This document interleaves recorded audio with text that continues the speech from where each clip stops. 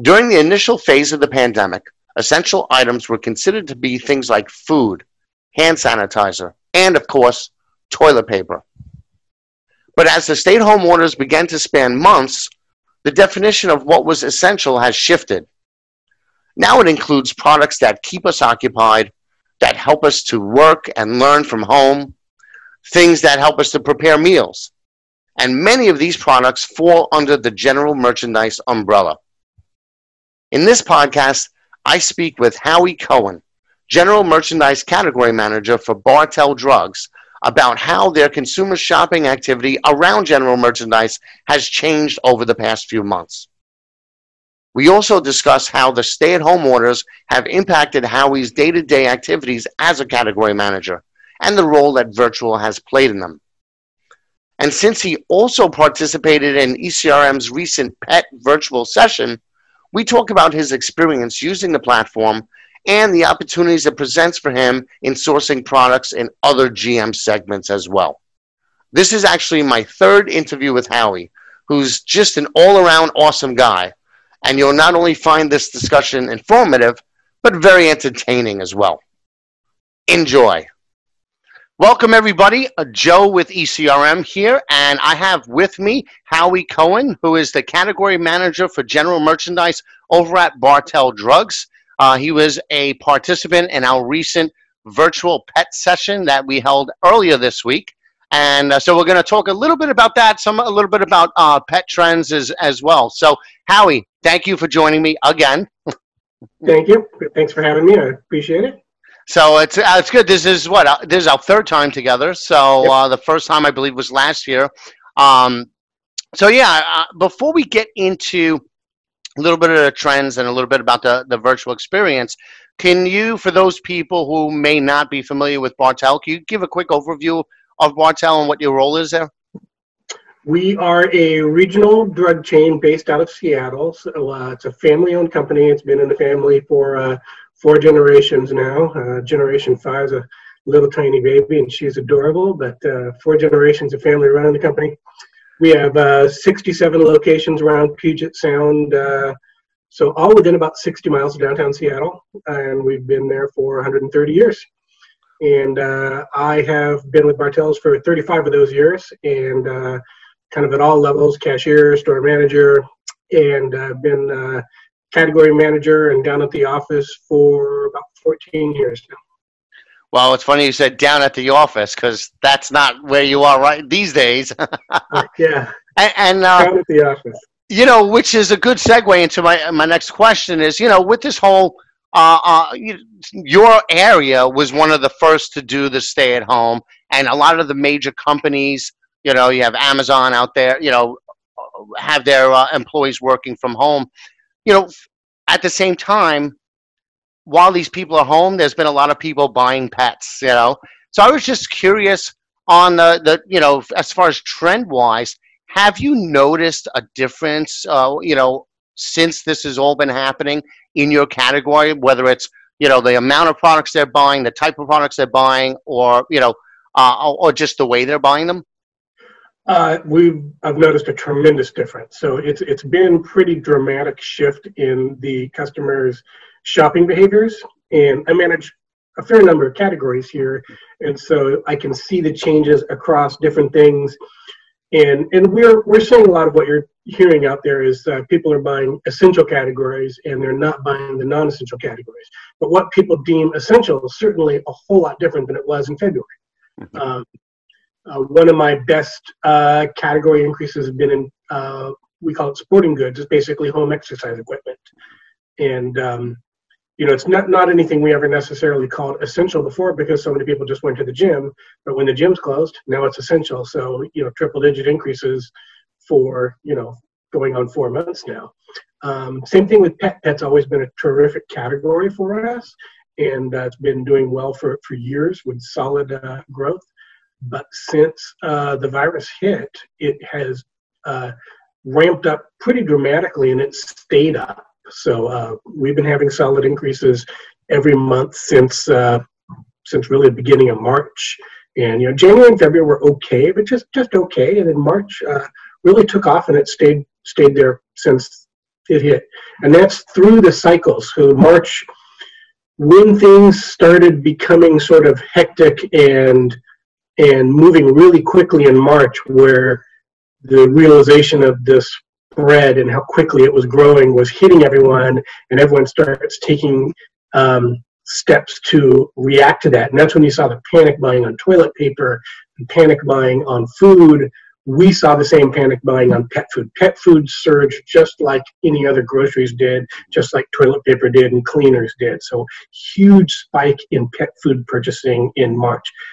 Really didn't do that much of a spike on supplies. You didn't really see it necessarily in puppy pads or toys, but the food and the treats just through the roof in March. In April, the stay-at-home orders hit. So pretty strict stay-at-home order here in Washington. And so the store traffic dropped off, massively from the March peak. From everyday levels, it was down a fair amount on store traffic, but what the behavior you saw is people would get more in the basket. So there were much more deliberate trips. They'd come in and they would really stock up when they were out in the stores. And so we saw that again with pet food. It didn't really drop off that much from March because even though there were fewer trips, they were still buying bigger baskets and getting more things. And if they were going to try something new, they'd put it in the basket while they were there in the store. So the volume has stayed there even as the traffic has been impacted by the stay-home orders. Gotcha. What about pet toys and accessories? I know for parents of humans, toys have become pretty essential to keep their kids occupied. Is it the same for pets? It's the same. I would say it's not to the same degree that it is for humans. A large part of my life right now is dedicated to tracking down orders of puzzles and board games. But the corollary for the pets, we definitely saw an increase in pet toys since the virus hit, just not as dramatically as we saw with food and with treats. But we definitely have seen an increase with the pet toys that we have. Interesting to me, and I'm not sure if this is reflecting our assortment or not, but it's been more dramatic with cat toys than it has with dog toys. Both are up, but cat's been a little stronger. So I'm not sure why that is, but interesting. I might have an idea because I've been watching a lot of these virtual meetings and, jumping in and out, of the ones that are happening. Plus, we have a lot on our staff, too. And it seems like the cats are much more distracting than the dogs. The cats are always jumping up on their desks. And I've been snapping pictures of our team members with, cattails, right in the middle of their face as they're walking back. And the dogs don't do that, but the cats do that. So maybe, and this is just my theory here, maybe it's, a lot of these people are trying to distract these cats and keep them off of their desks during these. That could be. When I close the door to my office here to do a meeting like this, generally my cat's reaction to that is to throw her entire body weight against the door to let me know that it should not be closed for her. So wow, that's pretty cool. I like that. I like troublemakers like that. Yeah. Last year, when I met you for the first time and had you on my panel, you were just getting ready to start with Pet CBD. Mm-hmm. Now it's a year later. How is that going? Or, what's happened with that? It's been a great addition to the category. So it's a solid kind of week in, week out performance. Mm-hmm. I think what we're finding is we're sort of finding our way with the right mix of products and the right mix of vendors. Mm-hmm. So that's been sort of constantly changing over the year. Vendors consolidation, you're starting to see that now, and I think the economic impact of the virus is going to very quickly shake out a whole lot of vendors in the category. So we'll see a lot of consolidation there, and you'll get down to a much smaller group of important players in that category. Mm-hmm. For us, it's just been finding that right assortment, and it'll continue to evolve. But for me, it's the mix between biscuits and soft chews and tinctures and balm, all the different delivery methods that we have on the shelf. And then really the seasonality of it too. So you, like everything else, you get a lift in the holidays. We had a lot of messaging at the holidays around dealing with the stress of the holidays. That will be even more true this year with all the virus worries on top of that. If it's still prevalent in fourth quarter, how do you do a family dinner, things like that? There will be a lot of added stresses that CBD will definitely be one thing people turn to address that, and for their pets as well. So you have the seasonality there. The thing that surprised me the most, and I pushed to sort of prep for it and play it up, was how big July 4th was. So July 4th is the Christmas of the pet CBD world. So the volume there caught us off guard, I would say. And that's going into it thinking we're prepared, this is going to be a big deal, let's get ahead of it. It was still bigger than we expected. So we'll see how many fireworks are going off this year. I think there will still be plenty, maybe even more without big central displays. You might have more neighborhood displays. It'll impact pets more. So it's coming very quickly here, the Christmas of the pet CBD world. So be ready. That's right. I remember watching my aunt's dog. He goes into, they have a walk-in closet, and he like goes in the back of that closet when stuff like that's going on. So I can definitely see how far in advance before 4th of July does that start peaking? It really starts about a week out before it really gets noticeable. But it's like everything else for seasonal. People always think they're prepared. You always have that one weird friend that announces on October 2nd that they're done with their Christmas shopping, and I don't know how they do it. But with Pet CBD, it was July 3rd and July 4th. Those were the huge days. Those 2 days were about 40% of the volume for a 2-week period. Wow. Okay. But yeah, people, I'm a last minute shopper myself. It's like the week before, 2 weeks before Christmas. That's me. So yeah, it's like Christmas, gift cards on December 23rd and December 24th. That's what the Pet CBD does on July 3rd and July 4th. So what about now, we were talking about pet before, but what about some of the other general merchandise categories? You mentioned the sports products. What about, like kitchenware or other types of things like that? Yeah, well, the obvious ones are cleaners and toilet paper. Household paper is through the roof, and cleaners are through the roof, and everything's on allocation. So getting product is a challenge, and trying to be a little bit scrappy and find alternate sources for products has really been the way to win at that. And we have like local wineries here in Washington and distilleries that converted to hand sanitizer. So I have these beautiful wine bottles full of both a surface and hand sanitizer that are selling terrific and supporting another local family-owned winery. And same thing, you mentioned toys earlier, so puzzles and games. Trying to get puzzles, it's like toilet paper. The demand is off the charts. Everybody's allocated. Trying to find people that really have product and can ship good product has been a challenge. And housewares you mentioned, so anything for home cooking, home food prep is up. And I don't know if this is because we're in the Seattle area, but my coffee supplies are kind of off the charts. So people making coffee at home, all small appliances are up. We sell SodaStream. SodaStream has been extremely strong. And, people at home more going through a lot more carbonators and gas. But the coffee supplies have been terrific. And, something as simple as Melita coffee filters been allocated and, difficult to manage inventory, but we've been able to stay in stock pretty well. Well, we do have a toy program, so I'm guessing puzzles and games are probably within that one. So so what about, and you guys work with Instacart, right? Instacart, and then we also deliver through Amazon Prime now, so both two different home delivery options with same-day delivery.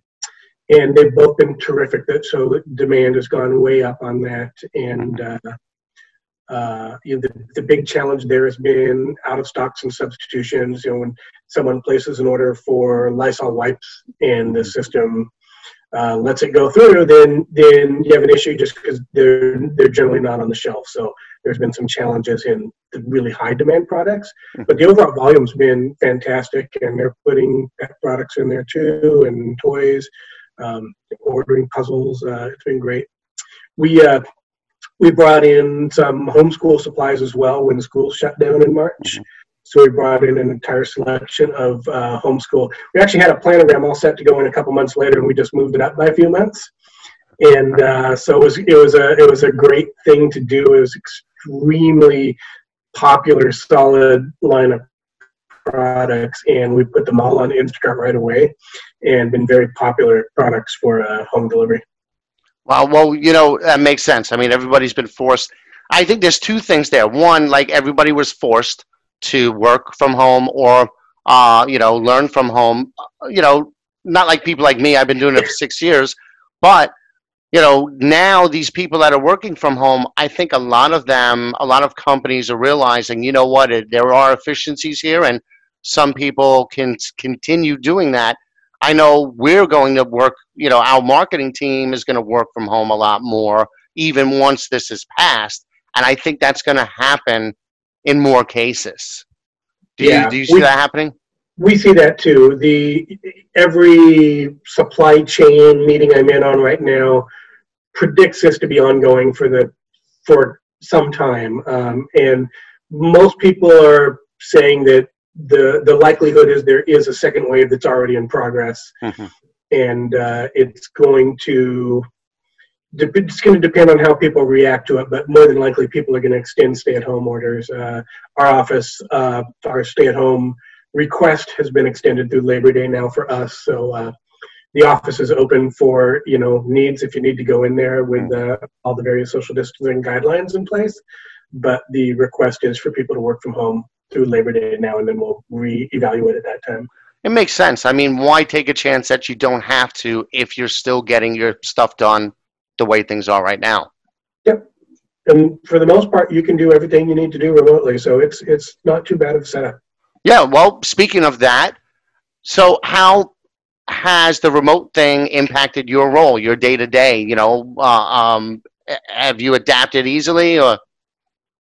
It hasn't been too difficult for me. You know, generally before when I worked at home, I'd throw my laptop out on the dining room table and just do a little work there. And when it became an extended stay, it was time to find a new place than the dining room table. So I've got a little home office set up here. Have an old TV that I pulled out of storage and plugged in as a second monitor. And so I've got 2 screens, and I've got my office phone forwarded to my cell phone, and it's all good. I do regular web meetings, and it really hasn't been too difficult. And my favorite part is I'm a bit of a vinyl junkie, so I've got my record player on my desk too. And I can't play my records at work in my cubicle. So I'm really enjoying that aspect of pulling out some vintage vinyl or some new vinyl and listening to it while I'm working. That's my favorite. That's very cool. Well, for all the youngins out there, by vinyl he means those old records. That's the way we all used to listen to music. These big 12-inch discs, looks like a licorice pizza. It's amazing. That's 2 iterations ago, right? You had the CDs, and then you know. The vinyls. It's funny, I brought up something during the meeting today where we were talking about transitioning of brand names, and I brought up John Mellencamp, how he did the transition from John Cougar, then it was John Cougar Mellencamp, and then it was John Mellencamp over like a bunch of years, so it was kind of subtle. And then one of my colleagues who's same age as me is like, I think we need to explain who John Mellencamp is to everybody else who's on the call. So I kind of dated myself with that one. I had an email chain this morning with an executive vice president who shall remain nameless. And he typoed my name and said Bowie instead of Howie. So there you go. Quite a few pictures of David Bowie exchanged on company email this morning. Oh, I can imagine. Any of the Ziggy Stardust? Several. Cool. So, so it sounds like you haven't missed a beat. And, which brings us to, the virtual session. So last year, you and I were together in person at PET and then at PET CBD. And, now we transitioned to virtual, obviously, because, we have to. So I wanted to get your take. What were your initial thoughts, once we let you know about it? And then, how did you work with our guys to get prepared? Well, in general, I'd say I loved it. I was very happy with how it worked. I have done a couple other virtual uh, meetings and trade show like things this week as well, and the ECRM setup by far is best in class. It was really great. So I'm kind of wowed at how you put it together so quickly. So that's just a gushing compliments first of all. Well, thank you. Preparation was pretty much the same as a normal show, honestly. Really didn't do much difference reviewing the suppliers, taking a look through at the products they're going to offer, and really not any different preparation than it would have been for a physical show. Mm-hmm. The meetings themselves, generally what I'd do is if they had uploaded a presentation, I'd throw it on my second screen, so I just had it in giant, easy-to-read font for old guys. And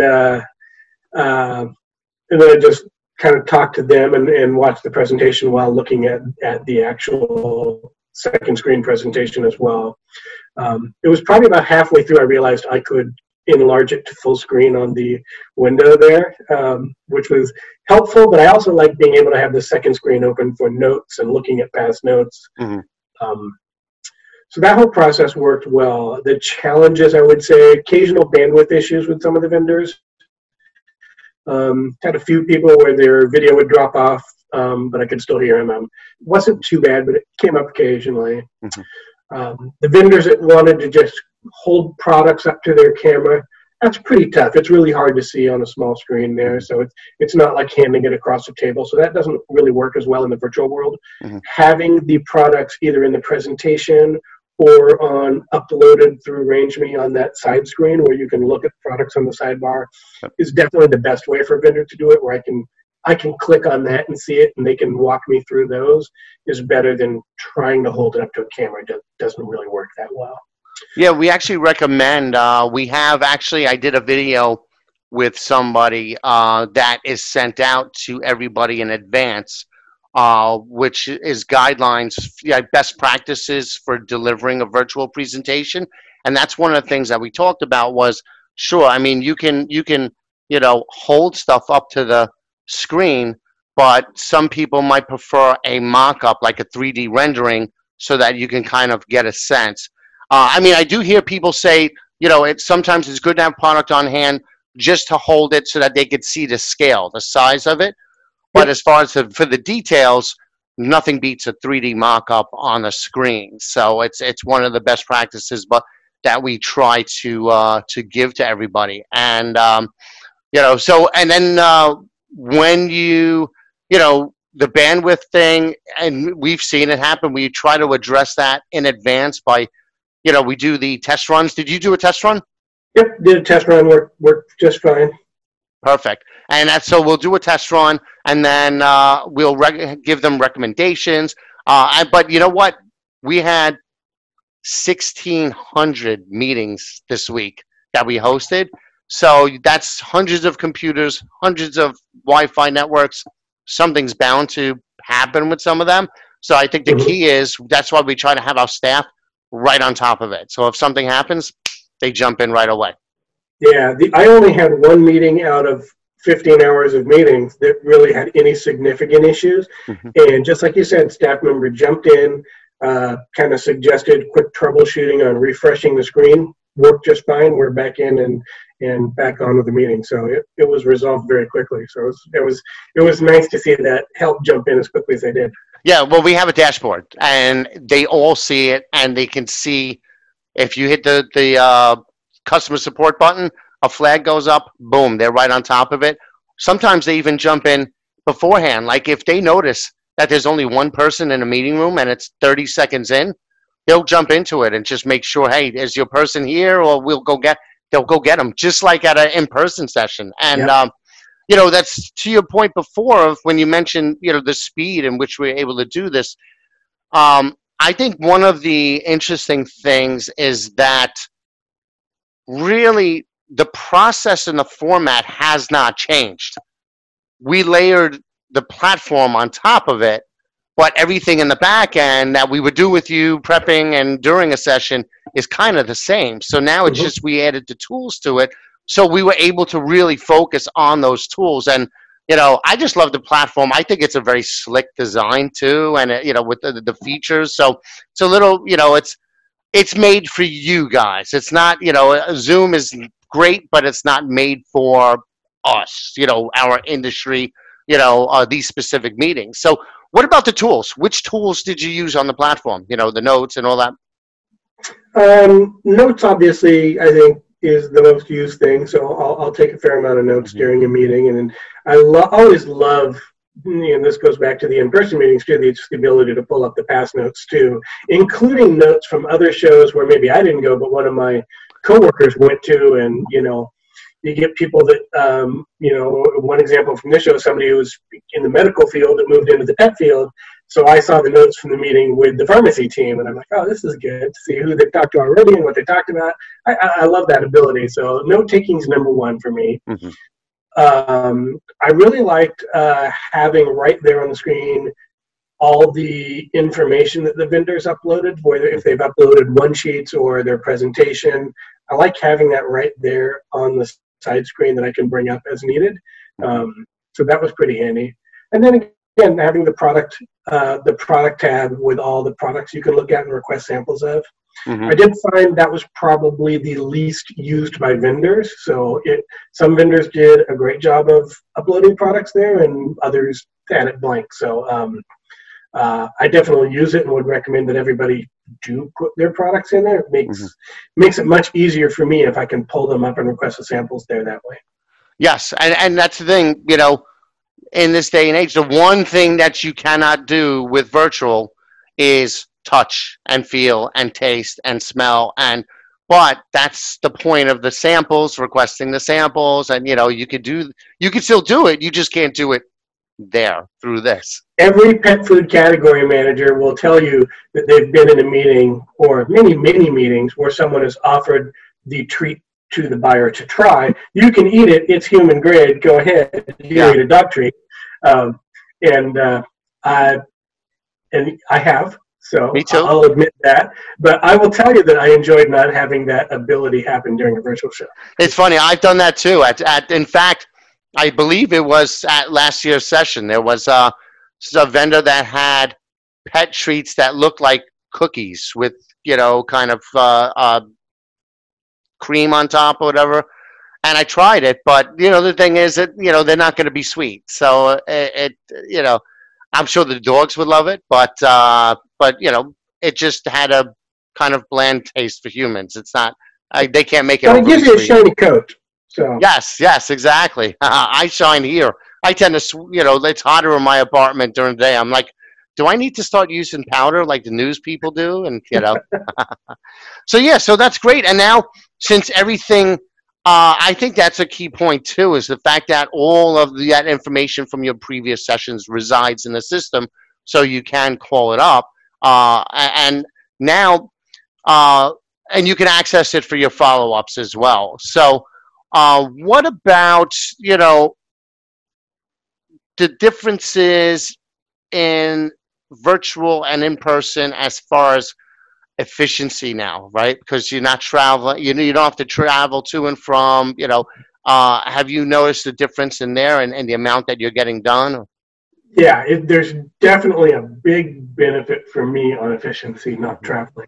A lot of shows tend to be Central or East Coast, so if I have to go to a show, it's frequently flying to Chicago or Florida or Boston or somewhere on the East Coast. Even honestly, if I'm going down to Las Vegas or California somewhere, it's still hours out of my day between getting to the airport, flying down, getting to the hotel, unpacking. There's a whole day that's generally lost in travel. And for this, it's, I'm going from a normal workday meeting to seconds later to a trade show. So there's a really big efficiency there for me. So I like that. That will give me the capability to do more of these virtual shows than I normally would be able to. So I'm pretty excited about that capability to see some more stuff that I wouldn't normally see because my schedule wouldn't allow it. That's right, because you span so many different categories that we have on the general merchandise side. So now, so you're going to be going to some additional GM sessions?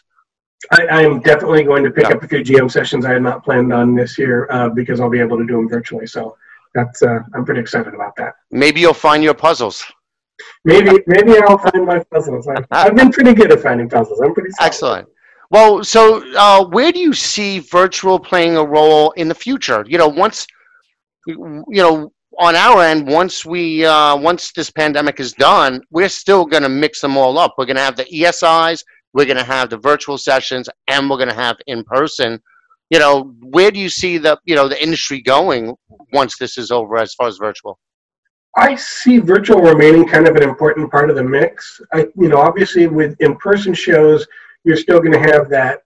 There's some networking benefits there, whether you're just, sitting around at dinner talking and meeting some new people that way. You meet other retailers and other vendors just at lunch sometimes, and the big auditoriums where you're listening to a talk, things like that are great. But I think you'll see more of the virtual shows taking the place of some of those, just for time efficiencies, for budget efficiencies. Travel budgets are always a real thing you have to deal with. And, every year for me, there's that plan of submitting the budget, and there's all the shows I want to do. I start with my wish list, and then I start having to knock down because I've only got so many dollars to spend on my travel budget. And I've got, okay, well, this is not going to happen this year. This will happen every other year.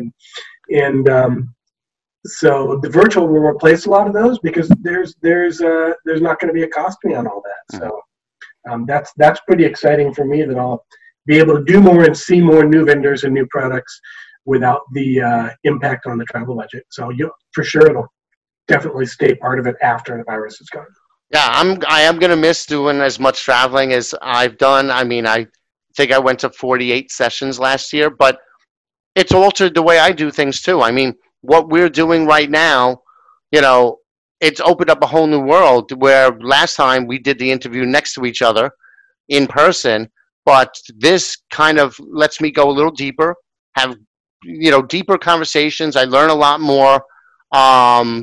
We can kind of, they don't have to be like so on point. We can wander a little bit, which is sometimes where I've noticed that some of the best stuff comes out, and they're fun too. So, once we get back to, that mix, it's going to feel a little weird actually going and traveling again because I've filled up my days with this and all the, stuff that comes with it. I'd add there's a great environmental benefit to doing these virtually too. So, the carbon footprint of going to a trade show or putting on a trade show is significant, and you're taking all of that out of the equation doing these virtually. So there's a pretty significant environmental benefit to doing virtual shows. You know what? That is such a great point. When you consider all of the people, all of the flights, all of the logistics of delivering everybody's samples to the sessions, and you add all that up, it's a pretty big footprint for each one. So that is a great point. Plus, on the supplier side, it does give them the opportunity to get exposure to our international buyers. When we do work with some, we have European sessions as well.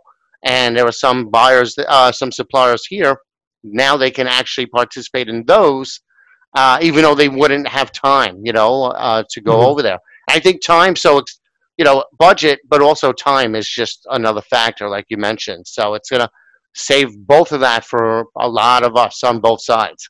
Yep. Now, Howie, always a pleasure chatting with you, and, stay safe, and thanks again. I appreciate it. Okay, thank you for having me on.